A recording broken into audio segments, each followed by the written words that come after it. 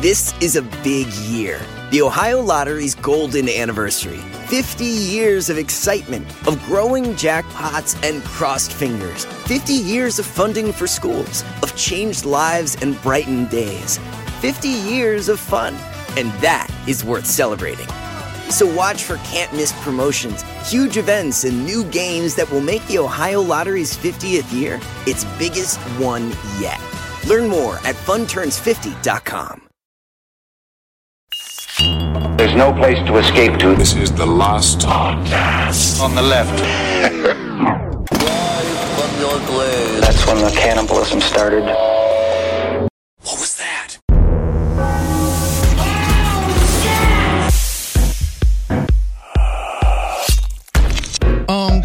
You know what Randy Kraft makes me long for? What? Besides just a Mustang smelling like man butt. Bunch of rags. Serial killers that like aren't as good as him. Like he makes me sort of like nostalgic for an Ed Gein style, like someone that's like, I'm just making them my angels. Right. I play with my dolls. These my dolls in my field, in my dream world. I would say Ed Gein was very good at being Ed Gein, dude. Yeah, he made a full nipple belt and his mom became a couch. However, I do get Henry's point in that Ed Gein only killed 2 before he was caught. Well, it's more like a simpleton murderer that is not quite as skilled as Randy Kraft is. If I may give a little bit of a pushback on that, Gary Ridgway, very much a simpleton. Very good at serial killer. You don't know Gary, fuck you. There it is. Welcome to the last podcast on the left, everyone. I am Ben, hanging out with Marcus and Henry. We are live from Jacksonville, Florida, the home of some of the greatest serial killers of all time. Yeah. And of course, the Jumbo Shrimp. 2, 3, 4. We are the Jumbo Shrimp, here to play the game. There's a bunch of rags inside of me. Okay, everyone, we are on to part 2 of Randy Kraft, and it's only going to get more disgusting. He really puts the Randy in Randy. So when we last left Randy Kraft, he was well into the 12-year-long murder spree that would eventually claim at least 67 lives. Oh. But like other serial killers we've covered, it seems like love temporarily killed Randy's beast. Can we have a Really? soundboard that does like the old sitcom thing where people go, oh. Yeah. Welcome to Delilah. This song goes out to Randy Kraft and his beautiful wife. Sucking on dick and I'm killing some dudes and I'm fucking them to the death. Thanks for calling in. See, as we said last episode, it's thought that Randy Kraft almost certainly had an accomplice in some of his many murders.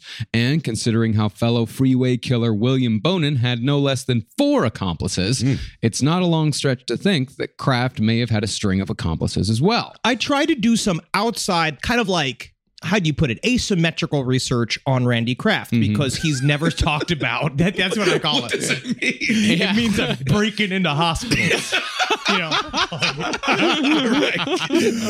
but I was trying to think of like, because Randy Kraft never talked, right? We don't know really anything else. I'm gonna comment a little bit later on one of the police interviews that he did, but it really just shows what a cool customer Randy Kraft was versus anything else. But I listened to some interviews with William Bonin to kind of get a little bit more headway into what this style of killer's thinking, and he said one thing that was interesting where he was like, my main thing is that I didn't really know how death came to a man. When you stab a man and stab a man and stab a man, you don't really know where you're putting it. I don't know where the heart is. I don't know where the organs are. I'm just stabbing, just kind of see how much he leaks. What is he? Is he Al Bundy from Wayne's World playing that character behind the donut stand? Basically, but it did give me kind of this thing of like, but Randy Kraft really built, it's like how a comedian builds his tool sets. Where you Is it just like that? Is it just fucking like just that? like Right. it, you know, because you accrue skills and abilities like me, bon mots, Right. impressions, my natural, just my tits, my huge tits. Perfect tits. Yeah. I just steal all of my humor from Ice-T because I read his tweet today and he said, I just got robbed at the gas station. I'm all out of money. And then he said, I called the cops. And then the cops said, you know who did it? He said, pump number 9. Got him, Cube. Ice-T. He still got it. It's pump number 9 is who's who's doing all of this stealing. Number 9. He's just a fucking Midwestern father now. He's become Bill Engvall. Here's your sign. Now, the accomplice theory has never been definitively proven when it comes to Randy Kraft, but it was strongly believed by the prosecution in Randy's eventual multiple murder trial that Randy's first accomplice might have been his first live-in boyfriend, Jeff Graves. And if Randy would have married Jeff and taken Jeff's last name, he would have been Randy Graves, which is like the best gay burlesque name ever. It really is. Like an Addams Family themed gay burlesque dancer named Randy Graves. Oh, yes. Yeah. Sign me up. Go for it, boys. Yeah. Well, you wait until I'm 55 and I let it all go. They call me the Brown Waterfall. Yeah. You better come and support me. Now, Jeff was never charged with anything, but in response to intense questioning from the police after Randy's arrest, Graves said, quote, I'm not really going to pay for it, you know. Now, whether he was talking about taking responsibility for Randy's crimes, his participation in the crimes, or just simply his own sexuality, we'll never know. Huh. There's one thing, honestly, there's a little bit of a reading about the relationships that Randy Kraft had between both of the Jeffs, is that it seems to be, they really let their partner be super independent. Yeah. Like well, that's good. They get to just do whatever. But I think that might tend towards it really, and helps harbor serial killer in a way. Right. They were, I would put it that they were so independent of each other that the one never really knew what the other was doing. And yeah, you assume, oh, he's out sucking dick because that's what you think he's doing. Well, but that's what you're doing. Exactly. Well, at some point, you're so independent that you're no longer in a relationship, are you? Yeah, you're just you're two birds flying together. Oh, isn't that something? But perhaps the reason why investigators lean so heavily on the Jeff Graves theory is that when Randy and Graves split up, Randy's urge to kill lessened, then disappeared for a relatively long period of time. Interesting. That doesn't mean, however, that he stopped immediately. Soon after the breakup, he murdered a 19-year-old named Paul Fuchs, and in a choice selection of lame serial killer humor, he gave Fuchs the name expletive deleted in his scorecard. Well, now, why? I don't get because the humor. It's spelled Fuchs. So this is a nerd joke. It looks like fucks. It might actually be pronounced fucks. I don't know if it's pronounced. I don't know if people actually do pronounce Fuchs as fucks. Polly fucks. Yeah, Polly fucks. They can go either way. Wow. So who now, again, corniness seems to run high in serial killers.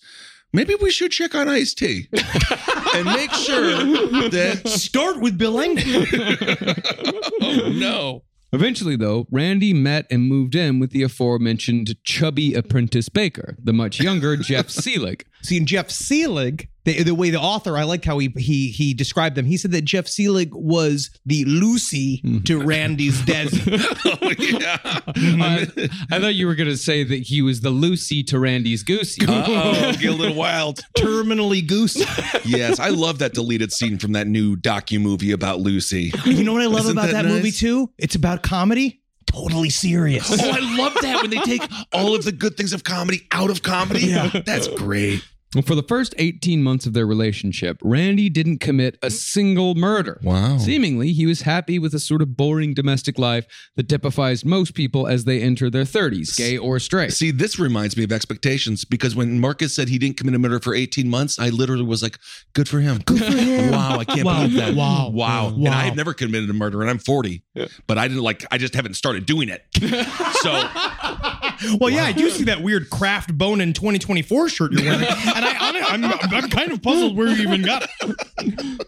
Randy and Jeff joined their friends Phil and Bob for what they called Friday Night Poker Club. Oh my God, Phil and Bob is also what they were doing all night. Come on, oh my God, here's your sign, pump number 9. And once a week, the foursome would play poker or bridge. Interestingly, Kraft would later play bridge on death row with one of the other Freeway Killers, William Bonin, as well as Lawrence Bittaker, the Toolbox Killer, and Doug Clark, the Sunset Strip Killer. Oh my God. Fucking pain in the ass group. Seriously, bro. That must have been because Randy Kraft very famously took his bridge seriously. Wow. Not a shocker, actually. Yeah, he took it very seriously, and he would get very frustrated when he lost because he viewed it.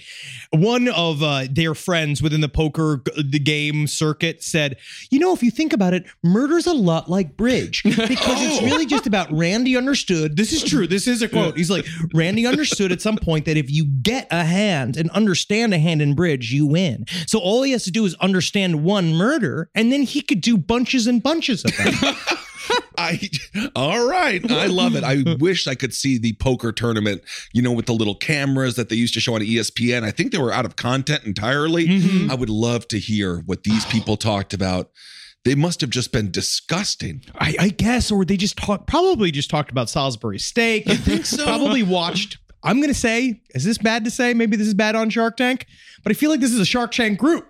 I feel like the four of them watching Shark Tank. Yeah, they might. I can see that. Mr. Wonderful guys, probably. I don't like him. The villain. But eventually, the urge to kill came back, and Randy returned to murder at the end of 1976 with victim Scott Hughes.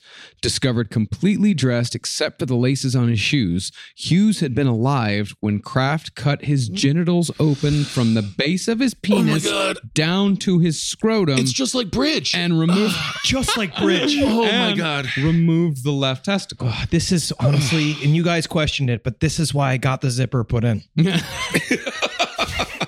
Yeah, like the kangaroo shoes where you could put a penny. Yeah, it's great. I'm so happy you got zipper balls. Zipper balls, Zabrowski. Additionally, Kraft was getting an extra charge from throwing the bodies on busy freeway ramps, such as the on-ramp at Euclid Avenue in Anaheim. That's where Hughes was found. Yeah, I was thinking about this, and I wonder if his urge abated when he first got into a relationship, or is he setting up the character of dude who dates you, Randy Kraft? I think the urge did dissipate because you see this a lot in serial killers where they get into something where they see, this will fix all my problems. Yeah, like, this maybe I can get here because it's exciting. Because he was significantly younger. You found that he found that out accidentally. Were they having fairly violent sex? It's just regular sex, very regular sex. And they all kind of played a little bit with spankums. Some spankums. There's some leathers. There were some leathers there. They all did that. Okay, that might be able to fill the void for a while. Yeah. Well, the dumping of the bodies on busy freeway ramps, that was done not because the possibility of getting caught was more exciting, but because this made the bodies more likely to be found, and it made them more likely to be found quickly. And, of course, if they're found quickly, then the true extent of the mutilation could be appreciated in terms of terror. He's a terrorist. It just seems like in the 70s, these were ways to tell people how to get to your house. Yeah. Just be like, take a right on the body. Like when you see the on Mount first Everest? corpse, you're going to want to take a right there. Yeah. It just seems like everyone was dumping bodies on the highway. Well, this fucking 4-year time period, it's wild. Yeah. To maximize the effect, Kraft was also mutilating the bodies more savagely, burning them more with car cigarette lighters, mutilating the genitals further, for example, by cutting off the tips of the penises, and playing tic-tac-toe on the victims' torsos and legs with his knife. This is shit I've written into sketches. You know what I mean? And I know, like, I'm not saying like about making a joke about it, but it is interesting. It's so wild. over the top. It's over the top. Yeah. It's very cartoony. And also, the other thing that really struck me with my research this week was how so many of these victims were right on top of each other. Multiples in a month. Like, just again, we'll get into it. He even expands this, but he worked fast and hard. Did he play tic-tac-toe with anybody else or just himself? I think it was just himself. Well, I hope he won. Actually, we'll get into that later on. But concerning the disposal method, it's hard to imagine how Randy Kraft managed to push dead bodies out of his car while still driving 50 miles an hour. That is, unless he constructed an elaborate system of fucking ropes and pulleys, or, I thought, maybe a spring-loaded ejector seat. Well, now we're getting into Inspector Gadget territory. Yeah, you're not allowed to research and watch cartoons anymore, Marcus. I don't know. Maybe it is the over-the-top nature of it, but I did start, as I was writing this, to think more and more in this whole thing in Looney Tunes terms. Does he have bucket seats? Because maybe with the bucket seat, you could kick him out. Yeah, it's a Mustang. I mean, at least he switches from a 1974 Mustang to like a 1979 Toyota Celica. Sometimes he had a van. Yeah. Sometimes he had a van. Sometimes he had an RV. I think one thing I was maybe rolling around in my head was that he set it up in a way. He got so in control It's like bridge. He got so in control of the scenario that I feel like he could almost like, I mean, this is really graphic and obviously belittling them as humans, but like mushing the cadaver up against the door, and then like you either have a string, because he really did prep, or you do the thing where you get real good at driving because he's already on fucking Valium. You know what I mean? Like he's already half lit most of the time when he would go in, reach across, pop it, and then he just flings out. Because you do see several moments where people have seen him do it right in front of them, and they do see one dude. But I have a theory about accomplices that we'll get into later. Yeah, well, and I guess no one's expecting to get pushed out of a car, so maybe the element of surprise. It does. They're all dead. Well, no, the people watching get surprised, and I think, and that's why it just happens so fast, and then you're like watching it happen right in front of you, and no one thinks so. They see a very stern-looking man with a mustache. Right. Well, in one case, Kraft was driving fast enough where the victim's body left a 90-foot streak of blood and skin on the pavement. Wow. Strangely, this victim's cause of death was drowning in salt water while being strangled, which again shows you that Randy didn't always kill in his car. Concerning the deaths of others, some like Donald Crizzle were ultimately killed by such bizarre methods as Tylenol overdoses. But with Donald Crizzle, Randy Kraft's 20th victim, the police brought in a psychic after getting nothing but dead ends for years. Yep. You know who told them to hire her? Who? Her. She showed up and she says, I have a vision. You'll be hiring me soon to find bodies. You nailed it. The psychic's name in this case was Joan Julian, a.k.a. Reverend Joan. Yes, it's me, Reverend Joan. I don't need anybody to call me Reverend but myself. Oh my God, you smell like smoke. Thank you. She told police that she had a vision of a, quote, gay party animal who lived in a trailer park in Irvine. Working with this evil animal were other human sacrifice cultists, including a 50-year-old man, a short Hispanic woman with big tits, Wow. and a balding former Marine combat pilot who loved knives. Okay. And that's in addition to other various bikers and Satanists. Is this the B team? I love it. Absolutely. So in the end, the only thing Reverend Joan got right was the word gay. Hey, that's halfway there. That is halfway there, Reverend. You deserve it. Also, can you come with me when I go to the gas station? Because doing a gas before in this country, pump number 9. I would love not to waste my time. I'm getting a vision. No, they don't. Oh, dang it. Meanwhile, Randy and Jeff Seelig were living a perfectly normal life together. Kraft took more computer classes to become a better data processor, and Jeff became a partner at a specialty candy and pastry store called Grandma's Sugar Plum. Hey, no. we're going to be... I think I Googled that earlier today. I know. I clicked on one Grandma Sugar Plums on my Instagram, and now my algorithm is all huge titted gilfs. That is true, though. These gals can crush it still. Yeah, they really can. They still can. Well, life is going well enough where Randy and Jeff bought a house together in July of 1979, a cute little stucco bungalow on Roswell Avenue in Long Beach. Oh. This bungalow was, naturally, a short distance from the gay bar Club Ripples, which still provided Randy with victims here and there. Now, Jeff Seelig never once in their 8 years together suspected that his longtime partner was a serial killer. Although, considering how Randy's car was, in essence, a serial killer mobile when he was caught, it seems likely that Jeff spent 8 years never once catching a ride with his live-in partner. Think about that. Because there must have been either he was in on it in some way, shape, or form, which I don't know if I completely believe. I don't believe he was at all. Because he really was a lighthearted, silly dude. Like, that's kind of... He was a partner at Grandma's Sugar Plum. Yeah, and not like Dean Coral was, though, because we do know some, and Jeffrey Dahmer both worked in candy and both were and fucking Butcher Baker, of monsters. course. Yes. Yeah. But that's the things that Dean Coral made fucking pralines, which are iffy on candy. They're not very good. I'm sorry. So now you're just fucking judging him on candy? We are literally in the in the praline belt right now. Pralines or pralines. I'll say whatever the fuck I want. Jesus Christ. If Here goes my fucking mentions. Never mind this week on fucking side stories between the daffodils and the dandelions, which apparently we mixed up. God, everyone went not gonna hear flower the end of viral. it. I don't give a Everyone shit. I went don't go on Twitter. Fuck you. Absolutely, you're a hero and a saint. I swear to God, if Dean Corll would have invented Arm Brew, we wouldn't have covered him because Marcus would be like, he's a good dude at the end of the day. People make mistakes. Sometimes they make up to 70 mistakes. But it's a crazy thing to think that you could live with someone for 8 years and never ride in their car. You Because never you never actually know your partner. I mean, It's very true. yeah, you can. No. No. There's an inner core to every person. It is totally unknown to the others. yeah, You think you know me, but you don't know what I do when I go take my fucking little shoes off. There's an inner core.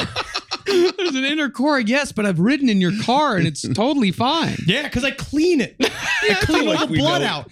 I think we know each other fairly well, but this is the equivalent to John Wayne Gacy's Room That You Don't Go Into, right? All of them. Because I was thinking, what is the spot where none of these people were allowed to go? And I suppose it's the car. Must have been. Well, we know for a fact that the floorboards of his car, we'll find out later on, were soaked in blood. Like this has been his roving mobile murder unit for the entire time. It's really weird. But yes, the idea like you never go in your boyfriend's car. Yeah, it's weird. Well, partly, Jeff Seelig never suspected Randy because the hours they kept in their respective careers allowed them to live separate lives. Since Jeff was a baker in his own business, he kept baker's hours, which for all intents and purposes is pretty much a night shift. Randy, meanwhile, could always use his work with computers as an excuse to be gone for days at a time. Because, this being 1979, most people, including the author of the book we used as a source for this series, didn't have a clue how computers actually worked. They really didn't. He did sort of sound like he was transported from another time period, like from the industrial age, because he's been like, these so-called gay computers with their mysterious inner workings. And like, I was like, these are gay computers. And so Randy was free to kill again and again, all while he kept up the facade of a normal man with a boring job and a seemingly loving relationship. On February 18th, 1980, police found the body of a 19-year-old Marine named Mark Allen Marsh. Marsh had been decapitated and his hands had been severed from his body, which, interestingly, seemed to be an MO that was reserved for Marines. Yeah, he was obsessed with it with just Marines. Maybe they were, I don't know. But I mean, decapitating and cutting off their hands. The only time he ever did, he did that twice. He did it with Mark Allen Marsh and he did it with Mark Hall, who were both Marines. Well, let me just pull out my new laptop here. It's totally not a gay computer. It's the new Apple Tit. And yes, wow, you can that's notice a straight-ass computer. Yeah, it's a pretty straight computer. Yeah, bro. Yep.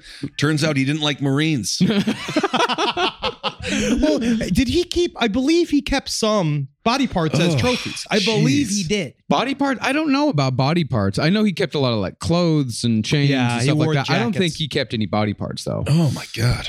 Eventually, though, Randy took a job that would allow him to increase his hunting grounds far beyond Southern California. In the summer of 1980, he got hired at Lear Siegler Industries as a data processing expert, which often sent him to Portland to do data processing work for a subsidiary called Peerless Trailers. Like I said, exciting, insanely boring. Wow, what a great life. He liked total control. We know that for a fact. He did this thing called EST training, which is another version of like weird Scientology shit, where you'd go on stage and people would yell what they think your flaws are at you. And like he went through all of this sort of like yuppie, early focus group business training shit also at the time that he loved. Yeah. He absolutely loved it. And he apparently did really well. He wanted to train people in it. You probably met someone like that when you were filming Wolf. I mean, most of those guys, that's the one thing about financial crimes is that in a way, it's almost pure. Because it's just about money. You know what I mean? Like, it's just taking your money. People's lives. It's just money doesn't life. matter. But they're not if you take someone's money, they're fine. And they're fine, yeah. But you know what I mean? They just get more. They just, of course. Yeah, money's there. Not unless they go to pump number 9. Rise from your grave. A roast as dark as the night, perfect for fueling the cryptid research and mad ravings required for your podcasting. Don't mind the red eyes, he's just trying to warn you of the bridge. The bridge. Finally, from the caffeine-addled brains of Spring Heel Jack Coffee and Last Podcast on the Left, we bring you Mothman's Red Eye Blend. Yes, delicious Panama beans. Go to lastpodcastmerch.com to order yours today. My sister is the best gift giver I've ever met of any person. It's Jackie Zabrowski. She shops all year thinking about her family and friends and puts little things aside for their birthdays and Christmases. I have no idea how she does it. I don't know how she do it. But guess what? She always wins Mother's Day, but not this year. I'm coming back. Ready to win Mother's Day and cement your reputation as the best gift giver in the family? I'm taking the crown. All right, give the moms in your life an Aura digital picture frame preloaded with decades of family photos. I mean this. We have the Aura frame up in my home. We absolutely love it. I can put photos on it very, very easily through the app. It's fun to do, and the memories keep cycling, and I get emotional. And we filled it with pictures of Carmi and Wendy, and that is not sad. That is celebratory. So you should try it. It's honestly a really good product. Right now, Aura has a great deal for Mother's Day. Listeners can save on the perfect gift by visiting auraframes.com to get $30 off, plus free shipping on their best-selling frame. That's AURA frames.com. Use code LEFT at checkout to save. Terms and conditions apply. This podcast is brought to you by Squarespace. Finding work-life balance can be tough, but Squarespace gives you the tools to reach your goals and have time to celebrate. Squarespace is the all-in-one website platform for entrepreneurs to stand out and succeed online. With the new guided design system, Squarespace Blueprint, you can select from curated layout and styling options to create a personalized website optimized for every device. Get your website discovered fast with integrated, optimized SEO tools. Plus, make checkout easy for customers with easy-to-use payment tools. And with Squarespace AI, you can explain what your site is about, choose your tone, enter what you need, and get auto-generated text. And that helps you save time. I know I'm sitting on about 2 literal wheelbarrows filled with horse pics. Now, part of the issue is a lot of these pictures are getting stopped at customs because some of them do depict various world leaders in horse-like circumstances that seems to be pinging a lot of these custom agents' accounts. Now, so what I've done to do is so while I'm trying to work on hand smuggling these horse pics over various country borders, I then also have time, because Squarespace is doing all the other ad work for me, to go and work on my Killdozer at home. So thank you, Squarespace, for allowing me to diversify in the best way possible for this country. Head to squarespace.com for a free trial when you're ready to launch. Go to squarespace.com/left to save 10% off your first purchase of a website or domain. This episode is brought to you by Philo. Do you love TV? Yeah, we do. Do you love saving money? Oh my God, you bet! Then Philo may be your solution. Philo has shows, movies, and live TV for just $25 a month. You can even try it for free with their 7-day free trial. That's amazing! No contracts, no commitments, no hassles. It's just a better way to watch TV. Get with it, people. Philo has an unlimited DVR for 1 year. Save all your favorite shows so you can watch on your own schedule. Philo allows for multiple profiles and multiple streams, meaning that your children or significant other can't ruin your queue. Never miss a minute of shows like, RuPaul's Drag Race. You're going to watch it. You're going to love it. You're going to get involved with it, and it's an extravaganza. You're going to love it. With Philo, you can start watching in seconds for less money and less hassle. Try it yourself with their 7-day free trial. Sign up today at philo.tv/left. That's philo.tv/LEFT to get 50% off your first month. While on the road, Randy had his own expense account and access to whatever rental car he wanted. And on one of his first trips out of town, Randy murdered a 17-year-old named Michael O'Fallon in Oregon. O'Fallon's body was dumped off the I-5 highway 10 miles south of Salem, and Randy codenamed him Portland Denver because O'Fallon had been hitchhiking from Colorado. Now, while Randy might have used the opportunity of regular out-of-town travel to put permanent distance between himself and the murders, he didn't go to Oregon enough to satisfy his near-constant urge to kill. So the slayings continued in Southern California. And he would do this again and again. Like, this is, I mean, again, that's the thing about him that is truly, we like to make fun of these fucking assholes, and obviously Randy Kraft is the same sort of he is a fucking dweeb and a piece of shit, but he's incredibly dangerous because he would several times would turn 2 to 3 day trips into little murder sprees that would be one serial killer's entire run he would do on a business trip. That's insane. Less than 2 months after Michael O'Fallon, Randy, back in Southern California, picked up and butchered a 19-year-old named Robert Loggins, then folded up the remains in a green trash bag and dumped the package in the gutter, where it was found 3 days later by a group of children. And I think that, man. And he did that because of Patrick Kearney. Yeah. Because this is, again, we're heading into BTK territory, where because Patrick Kearney would eventually be known as the trash bag killer, and he was doing a tip of the cap to another person all operating at the same time. And I was reading an interview with Patrick Kearney and him talking about them knowing that they had competition out there. Oh my God. Him talk so about it crazy. as it was like it was competition. Right. He's like, yeah, I heard there was a new boy on the scene, but when it really comes down to it, I'm a necrophiliac. I don't do disgusting things like he did. Like Patrick Kearney believed that Randy Kraft was below him because he just would shoot you in the head and then he'd like to play with your body. Yeah. Wow. Well, oddly, and perhaps tellingly, Loggins' death was ruled by police as accidental for a further 3 years. I actually sleep in a garbage bag every night, and I usually find myself in a gutter. And he'd been dismembered. Yeah. I Mr. Potato.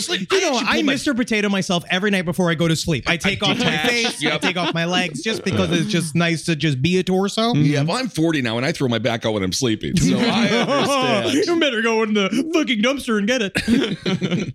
Wow, these kids, you can just see the conversation. You touch it, man. Yeah. You just poke it with a stick, and then Oh, yeah. Made their day. made it and ruined it. It's an interesting story. Now, with Loggins, we have a few more clues as to what Randy Kraft did with his victims prior to killing them. When Kraft was finally captured, police found photographs and negatives of Loggins sitting on the couch in Kraft's living room, slumped on his sofa, either highly intoxicated or already dead.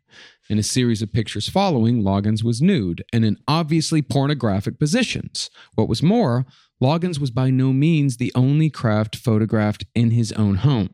Police found 47 pictures of young men, some nude, some clothed, and some very obviously dead. And here we come across another possible accomplice angle. Randy Kraft had no film development experience, nor did he have access to a darkroom.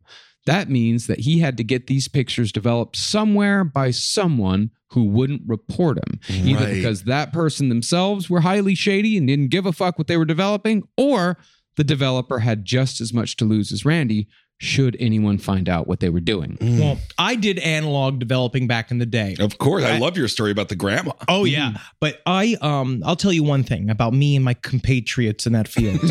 We did not give a fuck what were on those rolls unless we wanted to duplicate them and bring them to our friends. And so, to be honest, I'll tell you the truth. I was making $5.75 at the Eckarts at the time. If I saw a bunch of dead bodies on that fucking roll, honestly, I'd just let them go through. Let them go through. Because what am I going to do? I'm going to call the police. I'm holding weed right now. Like, I knew that I had weed on me. You're drinking scotch before you go in. Your breath ain't smelling too fresh. Yeah, exactly. No, I drove here half lit. You know what I mean? Like, I'm not going to do well in prison. And I'm going to flip on, and I had no one to flip on. I just flip on anybody. I'd just be like, shots doing cocaine. Like, I would just like flip on just random ass people just to not go to jail. I'd do anything possible. But I also think that the accomplices, in a way, Randy Kraft was very clever, and he was very specific, and he really thought about his shit. I think that accomplices came and went. I think that you'd get one accomplice. Like it did with William Bonin. He had 4. And he would work with one for a while and then be like, now you're victim number 25. And then like he'd get another one. Them.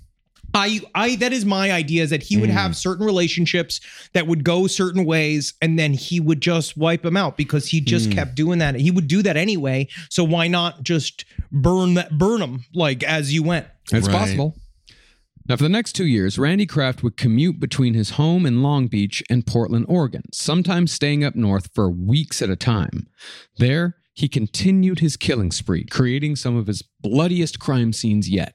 In April of 1981, Randy left Michael Cluck near a landfill off I-5, naked from the waist down. His skull had been shattered by 30 blows from either a tire iron or a jack handle. His anus had been ripped, and his thighs and groin were covered in fingernail scratches. Oh my goodness. I was 6 months into gestation at that moment. I was fascinating. Isn't that interesting? Because I was born in July. So were you almost named Randy Kraft? Is that why you love him like so much? Is that what those things where your mom is like, I hope he grows up to really kill as many men as possible. No, we are in that time period. He took one of his victims 2 days before I was born. Wow. Wow, guys. Wow. This is great. This is really good. When were you born, Henry? 1984. I was past all this. Was this when Kramer versus Kramer came out? That's how we really need to start positioning it. I love Kramer versus Kramer, although that one Kramer loves the N-word. He really did. But I feel like with this murder, I feel like it's because the dude fought back.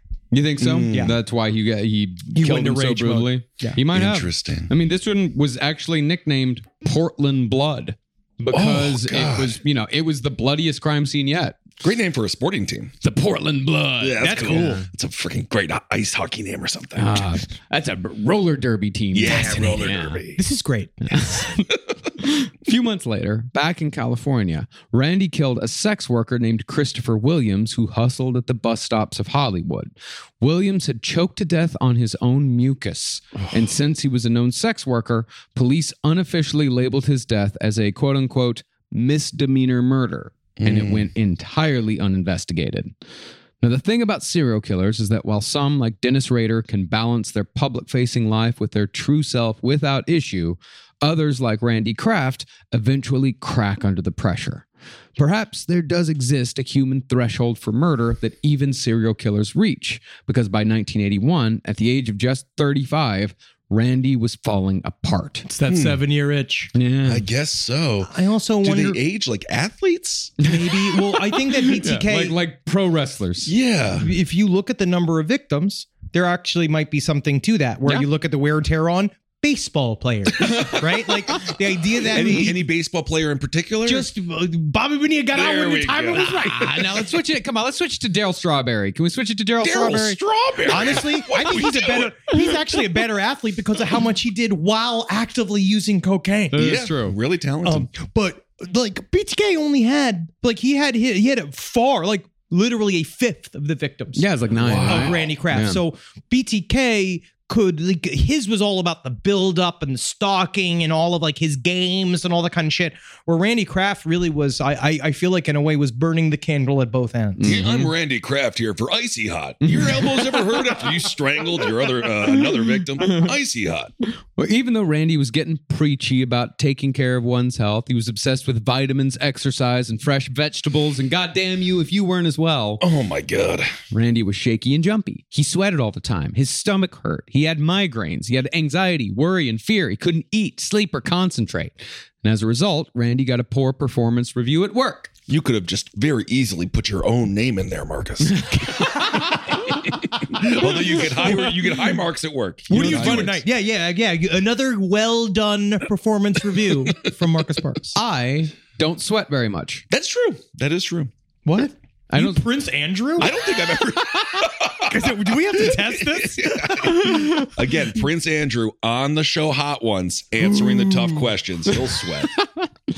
Well, he got a bad performance review at work, and when Randy began to suffer in the bedroom back at home, he moved out of the house temporarily. Conversely, though, we could look at his ailments another way. Randy's physical problems might have come from the fact that Randy's killing had slowed down considerably, meaning his most effective avenue of release was cut off. While Randy was quite busy during the summer of 1980, he took a break from July until April of the following year and didn't kill again for 20 months. This, from what I can surmise, matched up with the worst times of Randy's ill health. He just wasn't into it. He was not feeling good. He was probably feeling the heat because the press was starting to get involved and talking about this, because for a while the cops were actively investigating it, but they never really talked about how many open cases they had. Yeah. Right. And then when they arrested Kearney and that came out and all of the news about his massive fucking body count and all this shit that he did, I feel like there's also some of that where he was people were noticing what was happening. Interesting. So he was following the other people in his profession getting arrested. There was no way he didn't. Yeah. But once the faucet was turned back on, Randy murdered 6 people in 2 states in the span of a month and a half. Oh my God. With all the fury and anger he'd had before. And it's quite possible that his health problems dissipated soon after. Included, this is like when you go to the doctor and you've been a chain smoker for 3 years or for 30 years. They're like, if you quit smoking now, you're gonna die. That's what they told my father. Yeah, like, literally being like, they're like, smoking's the only thing he's got. So he goes to the doctor like, Randy, you got to start killing again. Yeah. Like, okay, well, if you're gonna beg me. Wow. Well, included in those 5 murders was an actual double murder, one of 4 that Randy called his 2-in-1s. In December of 1982, Randy attended a seminar through Lear Ziegler at the Amway Grand Hotel in Grand Rapids, Michigan. While Randy's seminar was being held, there was also a horticulture convention at the same hotel, which was attended by 2 cousins named Christopher Schoenborn and Dennis Alt. No one is sure how Randy pulled it off, but when the bodies were found, Schoenborn was naked while Alt was clothed. Both were frozen and covered in an inch of snow, and both were filled with alcohol and Valium to render them comatose while Randy did what he liked. A ballpoint pen from Amway Grand had been shoved up Schoenberg's penis up to his bladder. Oh my God. While Alt had somehow escaped this sort of indignity. He was the big one. Because there was one was a 6'1" dude and the other guy was a little guy. Yeah. And he seemed to do he tortured the bigger guy more, Kissel. So I don't know why you love this guy so much, because everything out for you. Because like he wants you, he wishes he could play with your body like it's a blunderland. Yeah, that's true. But I was watching this little special on this, like, because there was the Grand Rapids like local investigative team like did a story about this, and Randy Kraft was seen hanging out with these 2 dudes, and it seems like they were at the after party for the convention. And Randy Kraft like did the thing like, "You guys come here often?" Like, he's like hanging out and doing his like weird thing, like just like he seemed to be fine with them, but he was doing old school, I think. Feed them beers. They were all they were lit. They were lit. Right. And then the reporter showed just how easy it was to slip Valium into an open beer, which also showed me, I was like, have you been practicing this? Yeah. Because he really did show, he's like, and with a flick of the wrist, you can just drop the Valium right in there. And it's just like, whoa, that's very practiced. Well, maybe he's a CIA operative. Perhaps. Perhaps. Anytime the word grand is used, wherever you are, if it's a hotel or a city, it's not. No. And so always remember that. Like the more like hyperbole is except used. for the Grand Canyon. It's a big hole. That is a big hole. Yeah. Yes. For some reason, though, when Randy flew to Portland for more murder instead of going back to L.A., he left behind a green military jacket from one of his previous victims, Anthony Silveria, whom Randy had killed in Oregon just a few days before. More damning was the fact that Christopher Schoenborn's car keys were found in Randy's room. Now, today, this would have been the end of Randy Kraft, but Randy had registered with a false address. And even though it seems like he registered under his own name, Henry, you might be able to help out with this. I don't know for sure. And that's the thing. It's 1982. Even if he had registered under his own name, you couldn't just Google Randy Kraft. Right. He had to have been there under his own name because he was there for work. Yeah. And since Randy Kraft could be from anywhere, considering how there were 2 conventions going on at the same time, investigators had little to go on. But that's the thing, is that even if he was there for work, I would imagine that the cops could cross-reference the names with who attended what convention, and then they could like call somebody like, hey, where's this guy Randy from? Who does he work for? Actually, we're a little bit busy. We're on the beat. Ice-T said he was robbed. By pump number 9. You get it. I feel like there might be a little bit of homophobic, like this is icky. I think there's a little bit of that coming from the cops. I don't know. No, not on this one. This is like a double so? murder. Yeah, it was intense. And it's just 2 dudes dead in a field. Like that they're going to investigate that. And they were positioned to like at right angles, like in a snowfield. Like it looks like a scene from 7. Like it was very scary looking. But he, you know what? I just don't fucking know. Yeah. I was watching one of those Explore With Us, like true crime stories. It was kind of talking about this missing woman, like on YouTube. And they solved a murder by seeing on a Ring camera that the dude had the woman's keychain, like in his hand. And they saw it just out of the corner of his eye. But it was also really difficult for them to prove it in court still. And they had the footage of it because they're like, all the fucking defense attorney really has to do is like that. You can't see, this is all smudges. What is this? Wait, you have your jeweler's glass, Officer Deckington? You know what I mean? Like that kind of shit where like, maybe it's just not enough. Yeah, maybe. But it would at the very least be enough for an investigation. At the very least be enough to ask questions. Randy Kraft he'd already been questioned several times in SoCal. Yeah. Like he was being brought in. No, but I mean by the Grand Rapids police. Maybe it's because once he's out of town, he's out of fucking town. Yeah. And maybe it's really difficult to go and call. Like, I'm not giving him, I don't know what the excuse is. I feel like you call, like, all of the fucking records were ancient. Yeah, that's true. But speaking of the investigation, authorities in Oregon were at least coming somewhat close to narrowing down who might be leaving these horribly mutilated bodies off I-5. They theorized that since there were long periods between murder clusters, the killer probably lived in another state and only visited Oregon for business. Okay. So they contacted other police departments across the country to see if they had murders with similar MOs and victim types. Sure enough, Oregon got a hit from Southern California, and the 6 Oregon murders were connected to all the rest Randy had killed back home. Yeah, because some detective work going on here. Yeah, absolutely. They're trying. Of course, because they were really stuck, and it was just the numbers were piling up. Like it was really like this guy was out of control. And the way they said is that they had boiled it down to 11 things, 11 actions within Randy Kraft's murders that were a part of his MO, and these had 10 of them. Yeah. And so they called and they said it's just ticked off the list. But maybe that's what it is because Randy Kraft gave a false address. Maybe he gave an address to some other hub within his business. So then you're not looking at the SoCal Randy Kraft. Yeah, shell corporations. Yeah. Now, Randy's time at Lear Ziegler was coming to an end because Randy had finished the work he'd been brought on to do. And he wasn't going to get hired for another job there because he'd violated company policy by renting the nicest cars and running up the mileage while he'd been in Oregon. He does not understand working yourself out of a job. Take it easy. Take long lunches, relax. To give you an idea of just how much Randy Kraft prowled Oregon, he racked up 993 miles in just a single weekend. Whoa. Even though the distance between the Portland airport and his company was just 25 miles. I just like to drive. Yes. He did say that when one of his police interrogations, he's just like, I just get this driving fever, man. Yeah. Like if it comes on me, it's just like, I just get out there and I zip on down to Mexico. I zip all the way up to Portland. And they're all like, that's not why, the problem. Yeah. Why would you do that? I mean, a lot of people like to drive. They do. It's mostly the murders. Yeah. That's the problem. And so the road murder stopped save one, and Randy would therefore commit 6 of his last 7 known murders in Southern California. It's also during this time period that investigators would obtain the strongest evidence yet for an accomplice.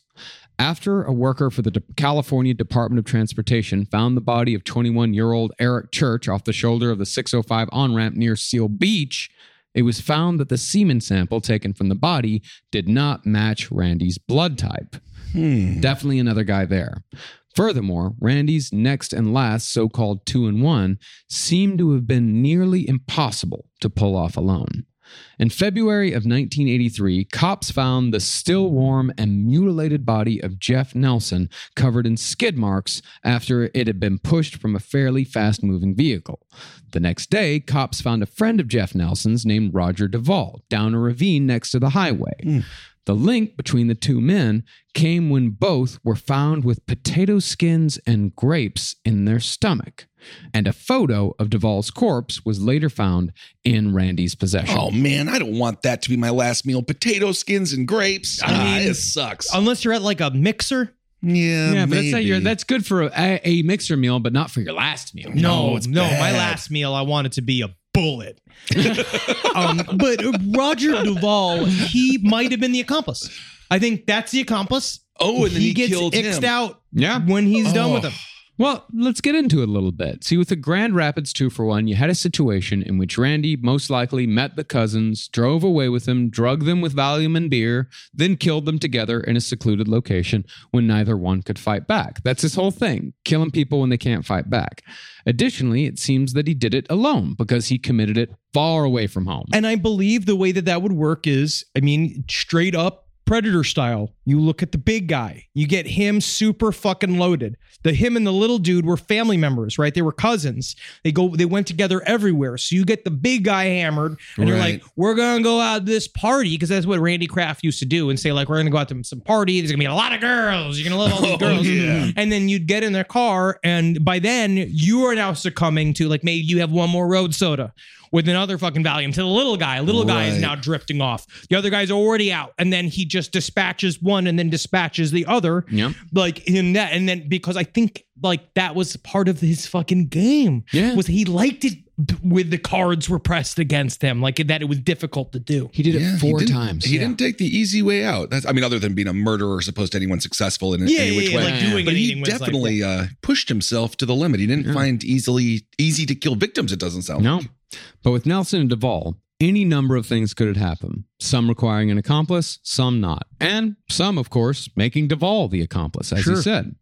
From the solo angle, Randy was never found with a gun, but it's possible that he could have coerced Duvall into helping him throw the body from the car with a gun pointed at him, then killed Duvall afterward. Duvall also might have been the first killed, and it was just a case of Nelson being found before Duvall. Or Randy might never have had to threaten anyone and just killed one victim in his 2-in-1s while the other was passed out. Also, when you say 2-in-1s, I just think of Ponderosa. Yeah. And I think of like families eat free. I was thinking Arby's. I was thinking Arby's, but that was 5 for 1. But this is about murder. But that's more of a lame ass serial killer humor. It's like it's taking like a fucking, a fast food special and trivializing a murder of 2 human beings. Right. I'm giving up your life for Lent. Mm-hmm. But it also shows that he had his own little lexicon in his own mind and and how he viewed his own work. He wrote he would write that on his little pad. 2-in-1, and then like for the Grand Rapids, he wrote 2-in-1 GR. Yeah, GR2. Yeah.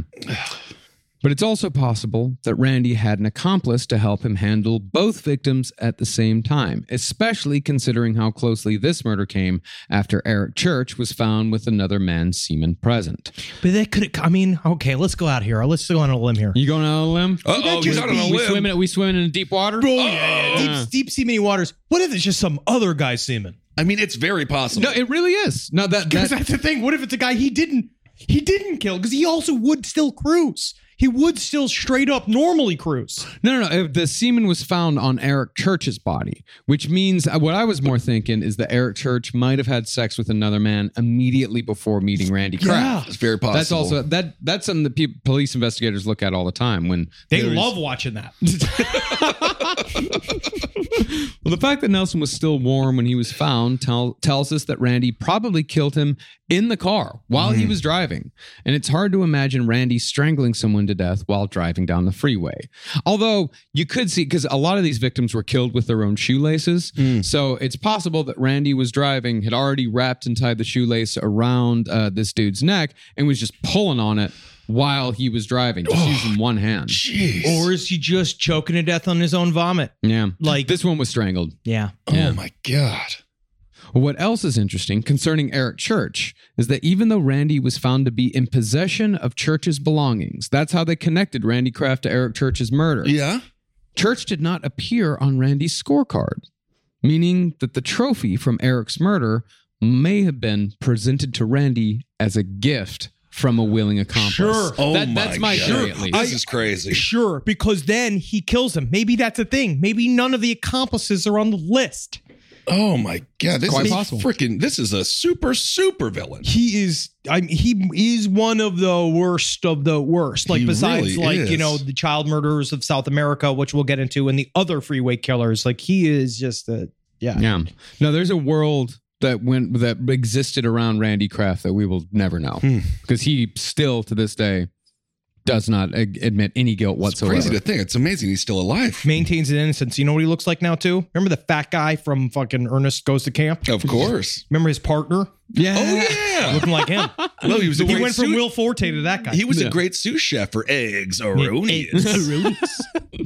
However, as it sadly went with most serial killer investigations in the past, it's not until after the killer is caught that the pieces are all put together. And even then, Sometimes many of the pieces are still missing. As such, the killer often had to get caught red-handed. And there are few serial killers who have been caught as red-handed as Randy Kraft was. I would go as far as to say it was maroon-handed.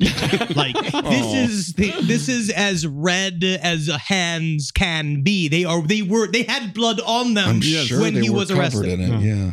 Now, on May 13th, 1983, the day before Kraft was captured, his partner Jeff Seelig was invited to participate in the first Los Angeles Candy Convention. Oh my Welcome God. to the candy convention. Okay, listen, okay? Everybody's got to stop with the group rapes, okay?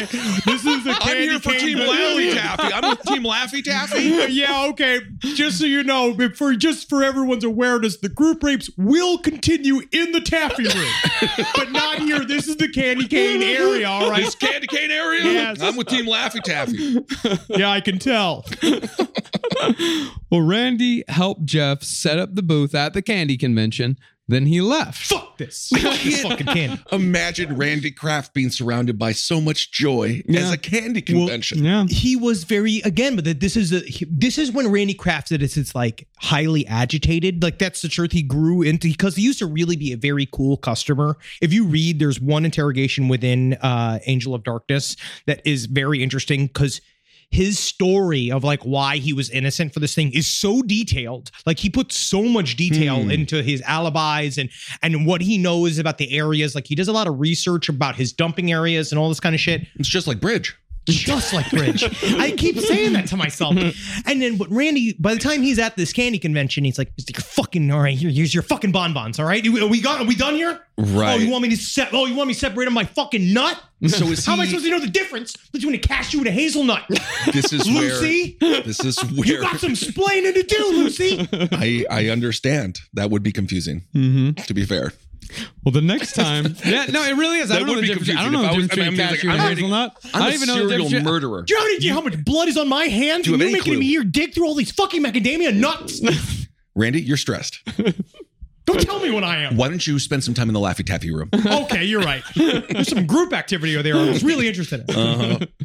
The next time Jeff and Randy spoke to each other, it was the following day. Randy had called Jeff and told him that he had made a monstrous mistake. Oh my God. And needed help finding a good lawyer as soon as possible. I think you need to go as far as an excellent lawyer. I need Kubi, man. I want Kubi. Bill Kunstler. Call Rudy Giuliani. See, at around 1 a.m. the night before, 2 California Highway Patrol officers had seen Randy Kraft's 1979 Toyota Celica driving far into the right lane, weaving on and off the shoulder for several minutes. After Randy made an illegal lane change, the cops turned on the sirens and pulled Randy over. Let's go congratulate this guy on how great a drunk driver he is. Now, Randy slowed down to 30 miles an hour but didn't stop. And when cops pulled up next to him and shone a spotlight into his car, they saw him grab a jacket from the back seat so he could use it to cover something next to him. Man, I live in LA. I know what it's like to do everything within the confines of the driver's seat of your car. Sure. And like, you know, I've changed full outfits while driving and shit. You're an But actor. That's got to be very difficult. Yeah, to cover up a world of murders. Yeah. Wow. Well, finally, Randy pulled over and immediately got out of the car, quickly and nervously walking towards the cops. Hey, hey guys, how you guys doing? You guys having a good night? Yeah, me too, huh? Is that guy from the Laffy Taffy room? Yeah, hey, what's going on there? Merle? Yeah. Whoa, man, salted caramel. Hands up. So in the experience of the highway patrol, this usually meant the driver was hiding something, most likely an open beer. And Randy did indeed have a half-empty moose head in his cup holder. His moose head, that was his beer. He loved Moose Head. I've had it many times. Yeah, I mean, the best part about Moosehead, you could drink a dozen of them. You're only as drunk as you feel. That's right. Only as drunk as a moose. But the cops almost immediately noticed that Randy's fly was open. And they also noticed that there was an unresponsive dude slumped over in the front seat. That's the thing. That's the thing. Because I thought at first, I was like, no, did they get him because he didn't have a license to sell hot dogs? You're on fire. Yeah. You got him. You got him. Well, the guy in the front seat was Terry Lee Gambriel, a 25-year-old Marine, whom Randy said was simply a hitchhiker who had too much to drink. You don't need to go talk to him. He's just had too much to drink. You need to stay far away from that guy. He's had too much to drink. I see. Don't want to wake him up. Yeah, okay. No, not taking his word for it, Sergeant Michael Howard approached the car and saw Gambriel amidst several empty bottles of Moosehead beer and an open prescription bottle of lorazepam. Where'd those come from? What? When Gabriel didn't wake from verbal command, Howard tried shaking his arm, and that's when he discovered that Randy's passenger was cold as ice. Oh, man. If you're a police officer, sidestorieslpotl@gmail.com. Is this the type of thing where you are dismayed at what your night is going to be? Or is there a little bit of you that's like, yes, like this is going to be a good story? Hopefully you can get a promotion so you can get off the beat. That's what my dad did. Yeah. Your dad had to go off the beat. No, he stopped. That's what he got commended for, stopping a guy that was wanted for 2 murders on a traffic stop. Then he chased him down and arrested him. And then he got to not have to be a dangerous cop anymore. And then he also detained the fat boys for a moment. He had to. Yeah. When Howard reached to check Gambriel's pulse, he found that Gambriel had a ligature mark around his neck from being choked to death by his own belt. And when the patrolman removed the jacket, he saw that Gambriel's genitals were exposed, his lap was wet with urine, and his wrists had fresh welt marks from being bound with his own shoelaces. Well, let's just book him on public indecency for the zipper being down. I don't know what we can do here. Well, it seems like there's kind of a gay thing going on here. Why don't we just let's smooth this one over. And the way they are. Anyway, what time does the Laffy Taffy room close? And as Randy waited for the paramedics to come and officially declare Gambriel dead, all Kraft would say was, "How's my friend?" How's my friend? Doesn't seem like you treated him very friendly, did you? Now, considering how erratically Randy was driving during an obvious dump attempt, it's hard to see how his method had never been noticed before. Mayhaps Randy was trying to accomplish alone what was usually a 2-man job. But even so, considering the mountain of evidence present in just Randy's car alone, all it would have taken to catch one of the most prolific serial killers in American history was a simple search. You know, it could just be the fucking wheels started falling off too. Could be. It could just be he's lost the fucking grip. He's getting older. He's not able to dump a body as well at 36 as he was at 26. Yeah, that's how it is. It makes sense. It's very physical. I mean, to kill somebody. that sounds facetious, but it is true. I'm not as spry as I was at 29. Yeah, you haven't killed anyone you haven't been able to kill in 5 years. Yeah, that's why he has to let all his body slowly dissolve in his bathtub covered in lye. Strange. The old way, the classic Amish. Rise from your grave. Hey, what's up, everyone? How you doing? Ben Kissel here with Henry Zabrowski. Yeah, it's me, man. Yeah, bro. Henry Zabrowski is smoking some of that sweet last podcast on the left, babe. So go out there and purchase yourself some. I hope you enjoy it. We have sativa, we have indica, and we have a hybrid. And I have to tell you, from my personal experience, they are wonderful. Super tasty live resin. You really get that delicious weedy taste, which is what I like. And 3 different experiences. You go to your local vape store and get it. Absolutely. Thank you all so much for supporting the show. We absolutely love you. Can't wait to see you on the road and get that vape, put it in your brain, and have a good time. And if you want us at your favorite weed store, give them a call and ask for them by name. Absolutely. Last podcast on the left, it's weed. Hail yourselves, everyone. Hail Satan. This show is sponsored by BetterHelp. It says here I have to talk about something I need to get off my chest, and I guess I can share it here. I eat mayonnaise for fun. It's a hobby of mine, and it's an addiction. And it's a daily weight on my life. How much I need whipped egg whites and oil crammed into my veins as soon as I wake up. And a lot of people carry around a lot of different stressors, big and small. Some people are presidents. Some people are soldiers.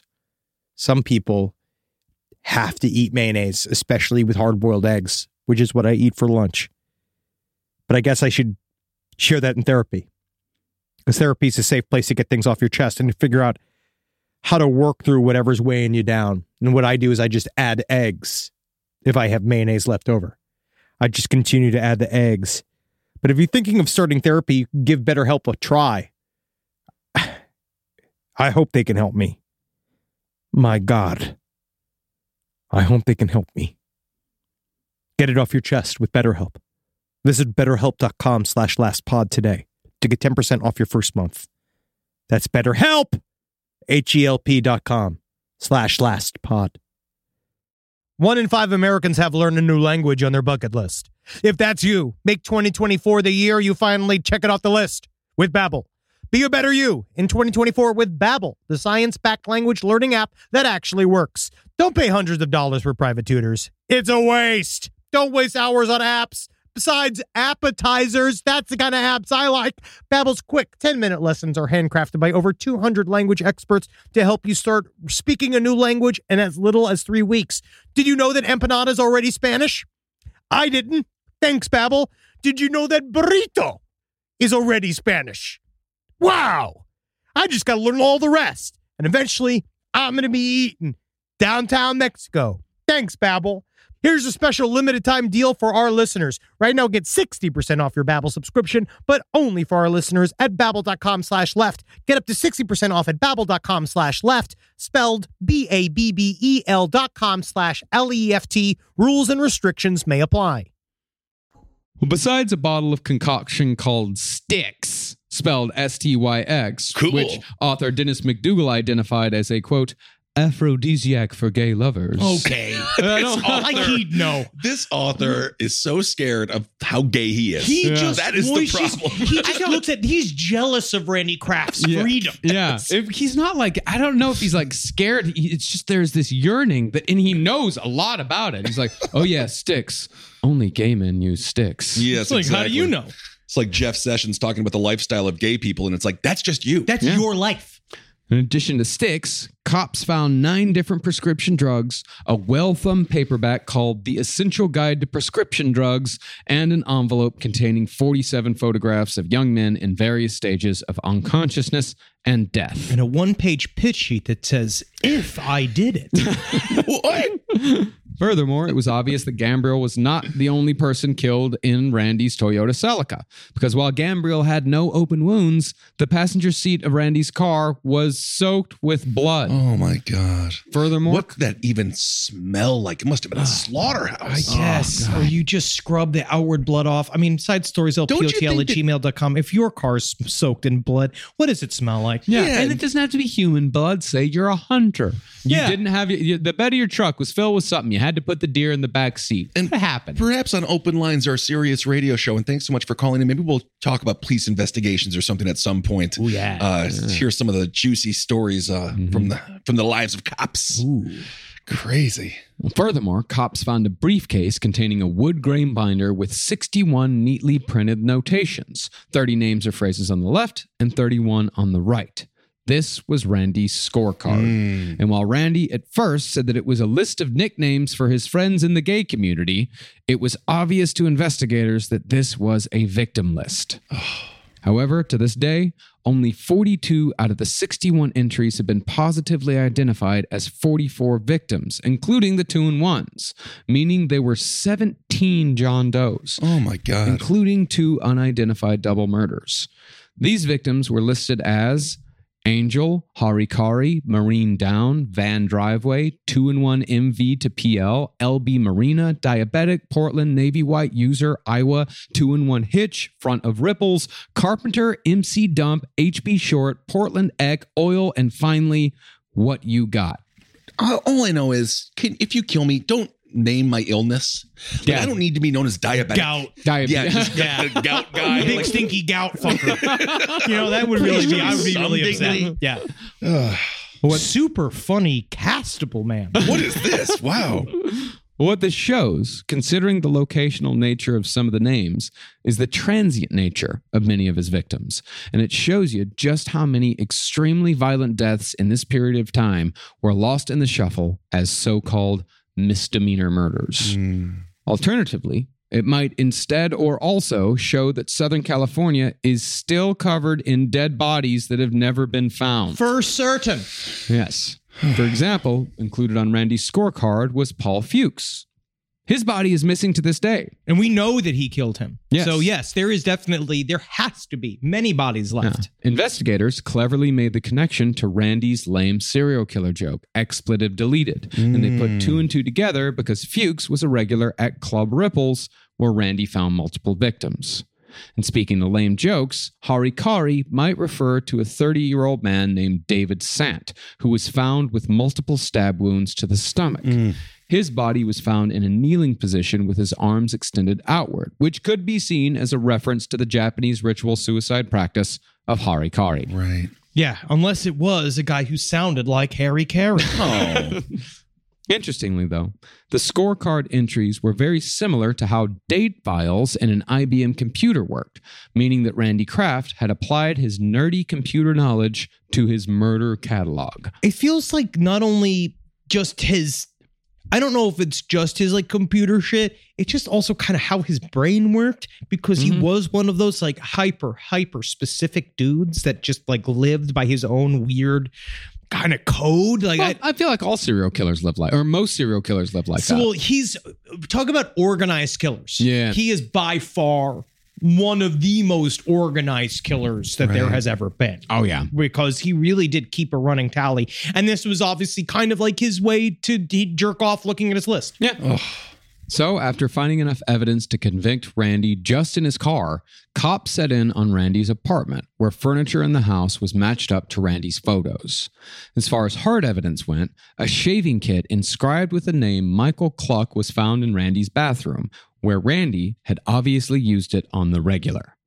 In addition, they found Michael O'Fallon's camera, a Norelco shaver carrying case belonging to Eric Church, and a pair of nunchucks that had belonged to a victim named Lance Taggs. Man, you had to take nunchucks from your victim. How dangerous are you, man? He had nunchucks. Yeah, that's one of the most dangerous weapons that there is. Yeah, because it's one of the only weapons that can really kill you accidentally. Absolutely. I used to have a pair when I was a kid. I bought them at a thrift store, and they were real cool. Yeah, and I hit myself in the head a lot. Of course. There was also a box containing chains, shoelaces, shirts, jackets, and belts, all from murder victims. And they found an old yellow rug that matched fibers found on the body of victim Scott Hughes.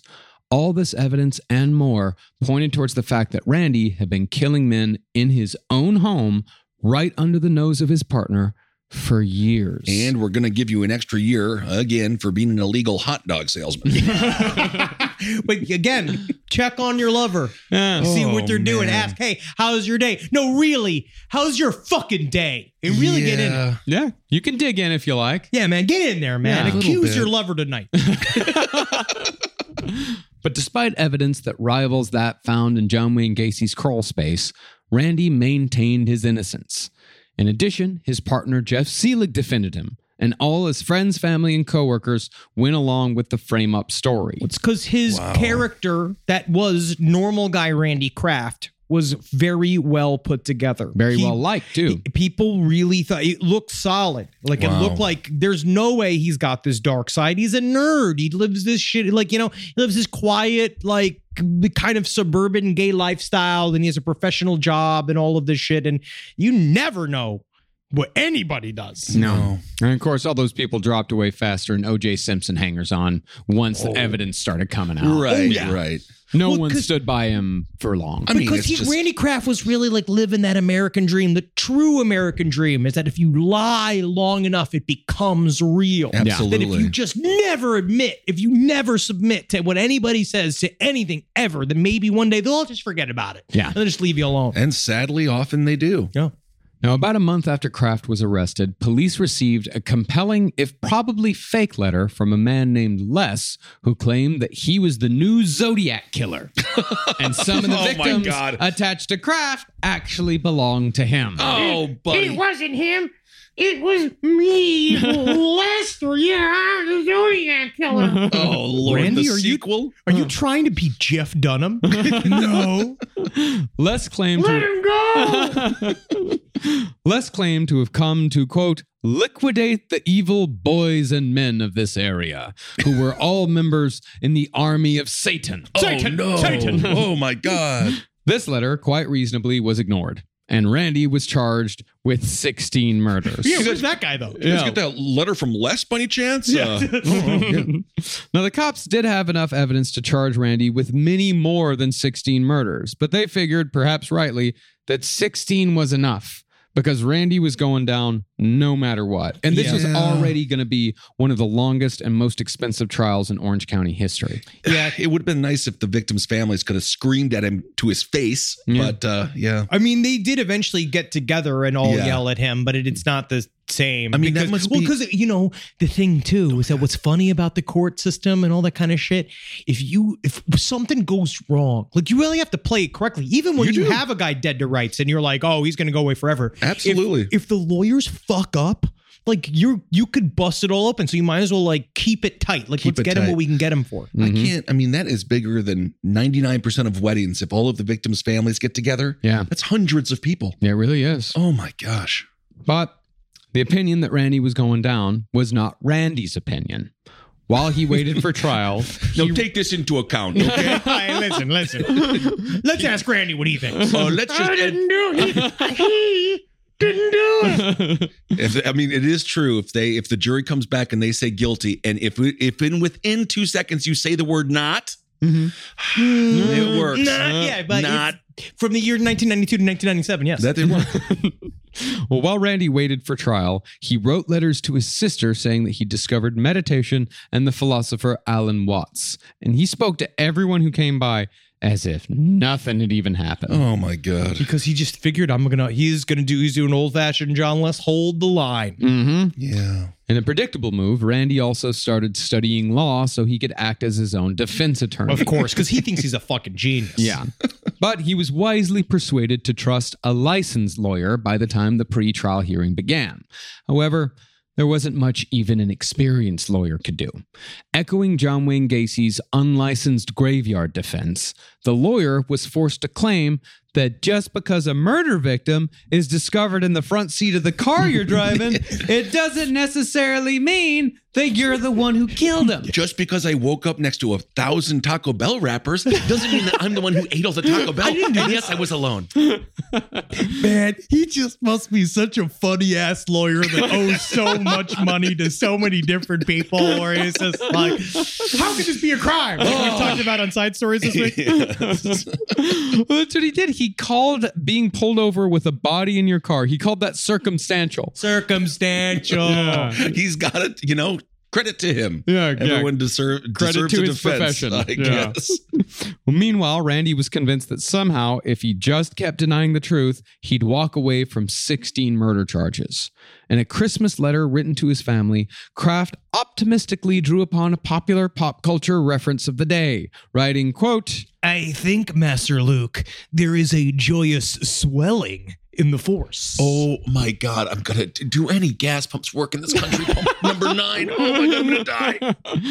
And since there were so many murders to contend with, jury selection didn't begin on Randy's trial for 5 years. Oh my God. Well, he was in jail at least during that time period. Yes. He got to at They least didn't sit give him in a bail? sale. Yeah. No, he wasn't out on bail like helping fucking Jeff set up at the second annual Los Angeles Candy Convention.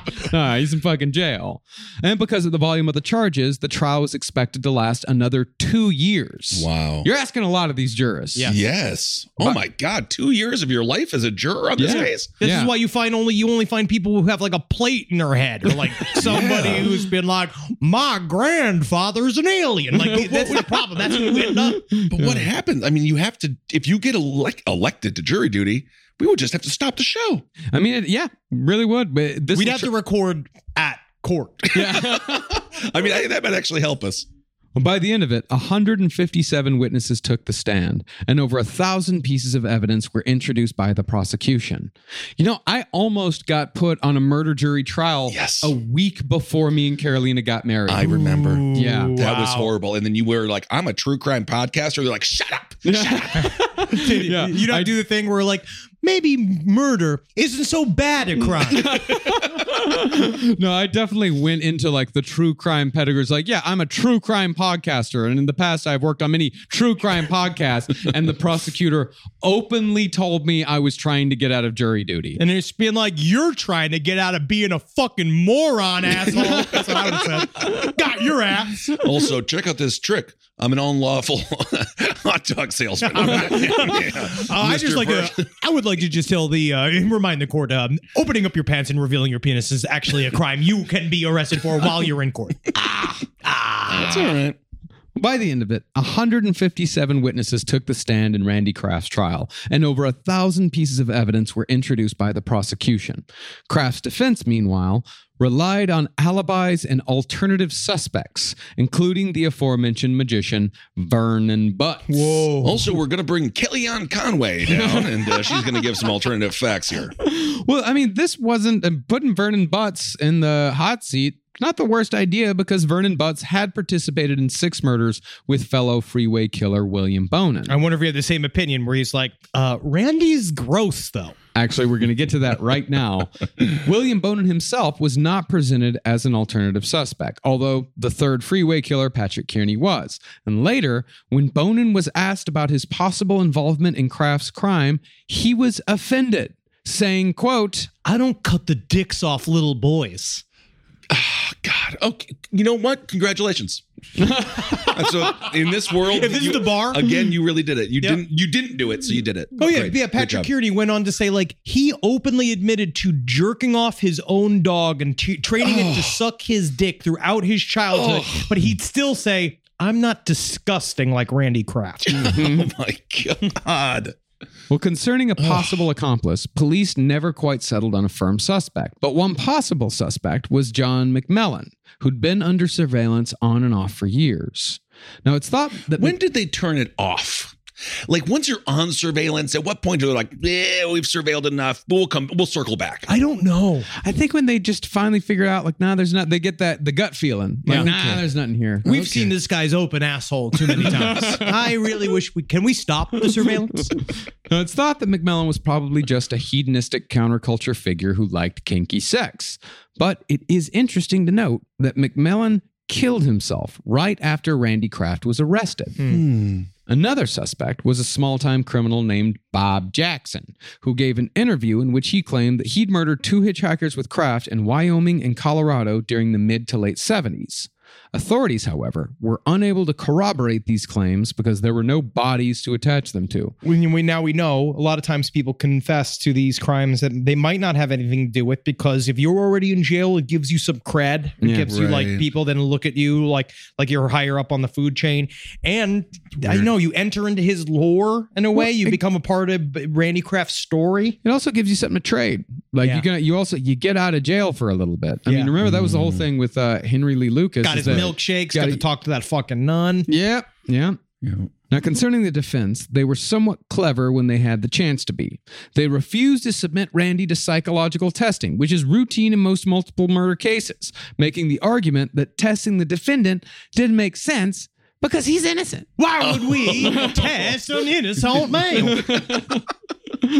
They did, however, agree to have Randy's brain scanned, and the scan showed lethargic electrical activity in the part of the brain that dictates judgment, and abnormally high activity in the parts that governed emotion, impulse, and sex drive. It's interesting that he would go into computers. Seriously. I mean, but also, I don't think we need to scan his brain. I think we look at his everyday activity and see all of this. Yeah. That is interesting, though, that they went that route. That they scanned his brain. Yeah, it's interesting. We very much need to know, like, how does a serial killer's brain work? Absolutely. You know? And they see from the serial killer brains that they've scanned, they see that same shit over and over and over again. Wow. But in the end, Randy's trial was the biggest waste of time and money in Orange County judicial history. 13 months and $10 million. Woo! And he was sentenced to death for all 16 murders in 1990. By 1993, Dennis McDougal had published his book Angel of Darkness about Randy Kraft, and in turn, Randy sued McDougal and his publisher for $62 million in damages. We're going to get right on that. Yeah, we're going to get right to that. Yeah. But also, again, staying in character. Yeah. Like fucking, we're going down. I am not going to be vilified by your so-called rag. From Randy's point of view, the book had smeared his quote-unquote good name, and it had destroyed any and all prospects for future employment should his conviction be overturned. And hey, Randy Kraft, if this podcast happens to get to you while you're sitting at 77 years old on death row, fuck you, you piece of shit. You fucked up. You're bad at it. He's bad at it. And you're ugly. And he's, wow, he went there. Absolutely. What a douchebag. He's still technically on death row in San Quentin. Now, I don't at the age of 77. Isn't everyone who's 77 on death row? No, I'm just joking. You can live a long life. They say the person who's going to be 1,000 years old might be alive today. Yeah, our president's 78. Yeah. he's just so good at it. And probably the reason why he's still on death row is because he's been able to appeal each of the 16 murder convictions separately again and again over the years, spending untold amounts of tax dollars because the death penalty is, for countless reasons, dumb. It's just too expensive. He's going to die. And you're going to kill innocent people. There's so many reasons why you should get rid of the death penalty. Again, and these motherfuckers should sit and rot, and they should be pestered by psychologists and scientists, and you should be looking at the flesh of their stupid fucking brains and see what they do. Yeah, hello, Randy. I'm here again for another one of our videos. That's sexy, Marcus. That would be nice. I was trying to go like German scientist, but I guess That's it didn't what end he up being a wants. little. He wants a German scientist. It needs to be a big, busty woman. Yeah, Randy's just sitting. Okay, Randy, now it's time to talk about the murders.